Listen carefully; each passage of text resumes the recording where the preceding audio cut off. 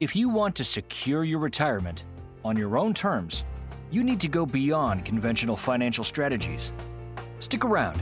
We'll introduce you to new perspectives for enhanced wealth creation and protection. Now, onto our podcast, Beyond Conventional, with Joe Biondolillo. Hello and welcome to episode number 8. Today, Joe and I are going to talk about myth number 6 of the 5 universally accepted financial myths. You don't need life insurance in retirement. Joe, are you ready to dive into this today? Matt, let's rock and roll. This is a good one. Joe, the thing that I hear the most from financial services professionals all over the country is my clients don't need insurance because they're self-insured. Help us break that down. Well, when it comes to the world of financial strategies, one rule of thumb that we like to kind of follow as a culture within our organization is the word need doesn't even exist. Because you don't need the beautiful home that you live in. You could have something much smaller. You don't need a computer. You could use a telephone. You don't need many of the things that we use in life. You don't need a cell phone. The list goes on. We can talk about needs all day long. It's about wants. And while they might be correct as to where the client may not need insurance in retirement, when they understand it, they want it. Mm-hmm. And I think that's the difference. Well, unpack that. Let's talk about that. When they learn about it, that will allow them to understand the power of life insurance as a great part of your plan. Help us with that. Well, let's think about it like this, Matt. If one makes the decision to forego insurance, then it's a conversation or a thought that one could actually believe that they might actually need insurance. That's the reason why that thought process began in the first place. Okay. Is that a fair totally. assessment? Yeah. Okay. Yeah. So just thinking about this psychologically for a second, once the decision then gets made for an individual or a corporation to not purchase insurance, their decision ultimately is to self-insure. Fair enough? Fair enough. So once somebody's self-insuring, what we first need to do is understand what insurance actually is, which is that the fact that you're taking risk and transferring that risk along a group of large numbers so you don't have to absorb that risk. And specifically with the purpose of this conversation today that we're sharing, Matt, that risk is twofold.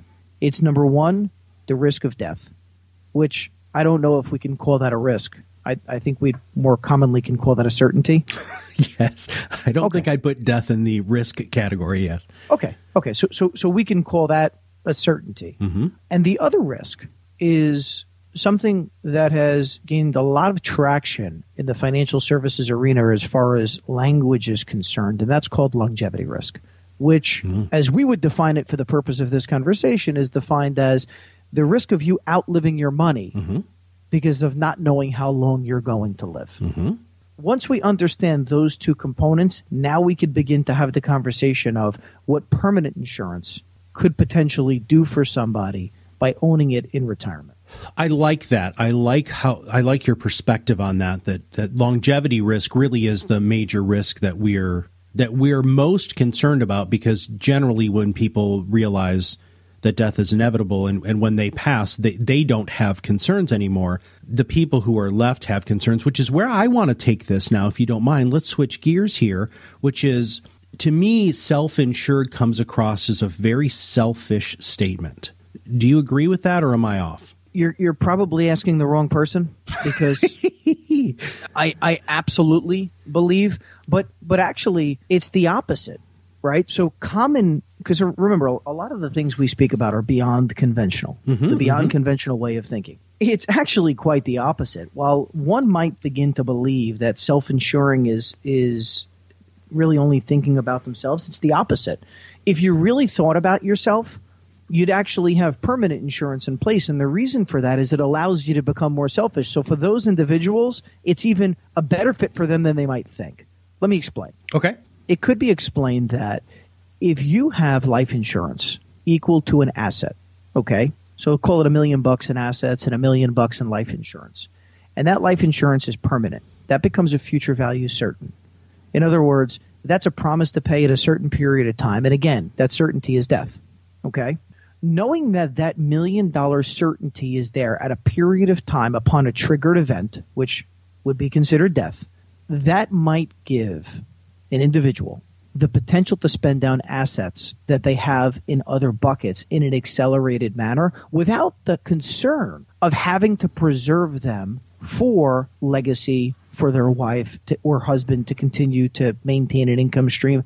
It allows you the ability to be able to consume those assets in a multitude of different ways, from maximizing pensions, other known as pension maximization strategies, to spend downs of investment, both qualified and non-qualified, spend down of savings accounts, reverse mortgages, all of the things that sometimes make the hair stand up on the back of your neck without properly understanding them could be proper planning tools if, and only if, you have a certainty to replace those assets that are spent, which ultimately could give you the ability to consume more money when you're alive.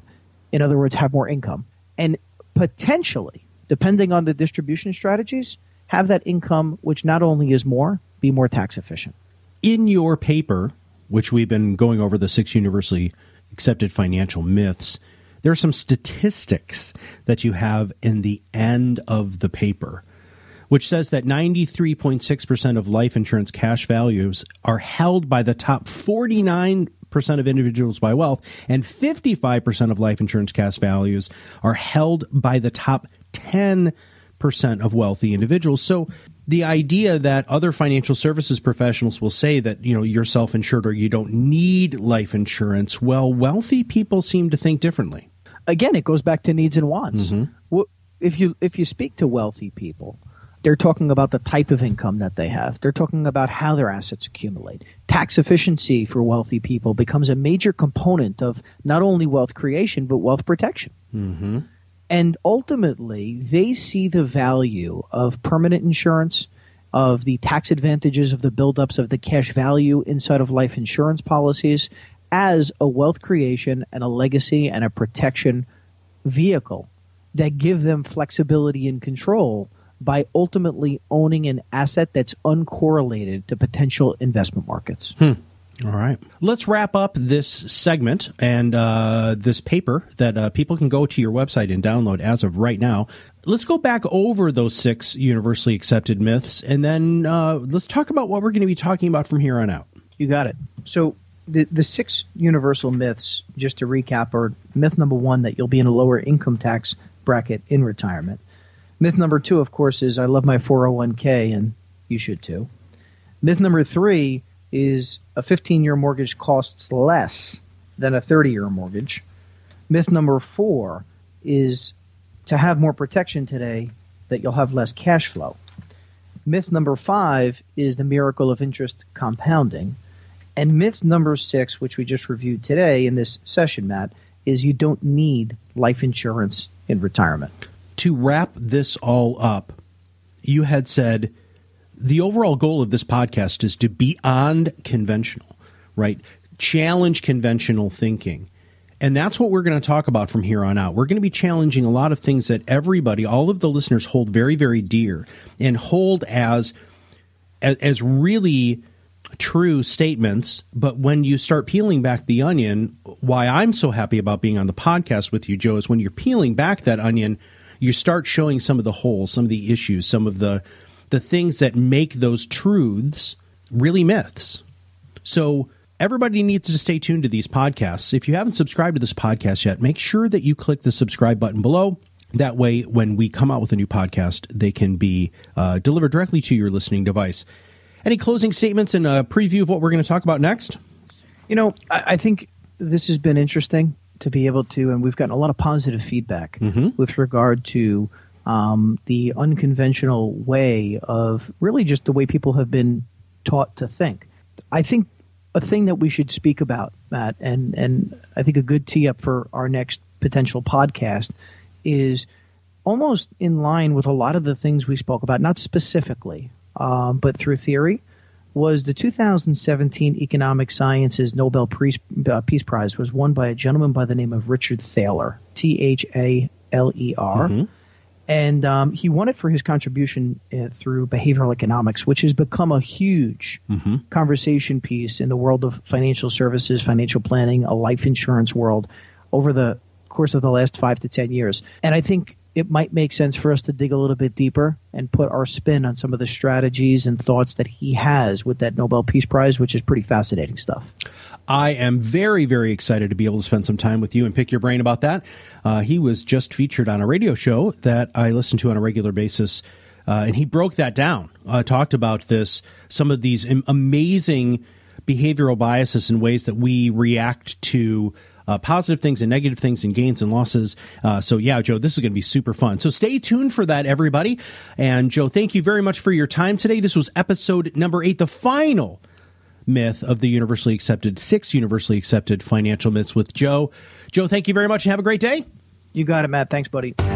Guardian, its subsidiaries, agents, and employees do not provide tax, legal, or accounting advice. Contact your tax, legal, or accounting professional regarding your individual situation. Pension maximization is a financial strategy that has the potential to increase retirement income by combining the benefits of permanent life insurance with aspects of a defined benefit pension plan, particularly in cases where the pension participant may choose between a life-only benefit and a joint survivor benefit, which pays a benefit for as long as the plan participant or the surviving spouse lives. This podcast is for informational purposes only and is not to be construed as tax, legal, or investment advice. Although the information has been gathered from sources believed to be reliable, please note that individual situations can vary. Therefore, the information should be relied upon only when coordinated with individual professional advice. Guest speakers and their firms are not affiliated with or endorsed by PAS, Guardian, or Beyond Financial, and opinions stated are their own. Guardian, its subsidiaries, agents, and employees do not provide tax, legal, or accounting advice. Consult your tax, legal, or accounting professional regarding your individual situation. By providing this content, the Guardian Life Insurance Company of America and your financial representative are not undertaking to provide advice or make a recommendation for a specific individual or situation or to otherwise act in a fiduciary capacity. Joseph Biondolillo is a financial representative of the Guardian Life Insurance Company of America, Guardian, New York, New York. Beyond Financial is not an affiliate or subsidiary of Guardian. California Insurance License Number 0I32947. Arkansas Insurance License Number 1281376. Submission number 2023-151752 expires 03-2025.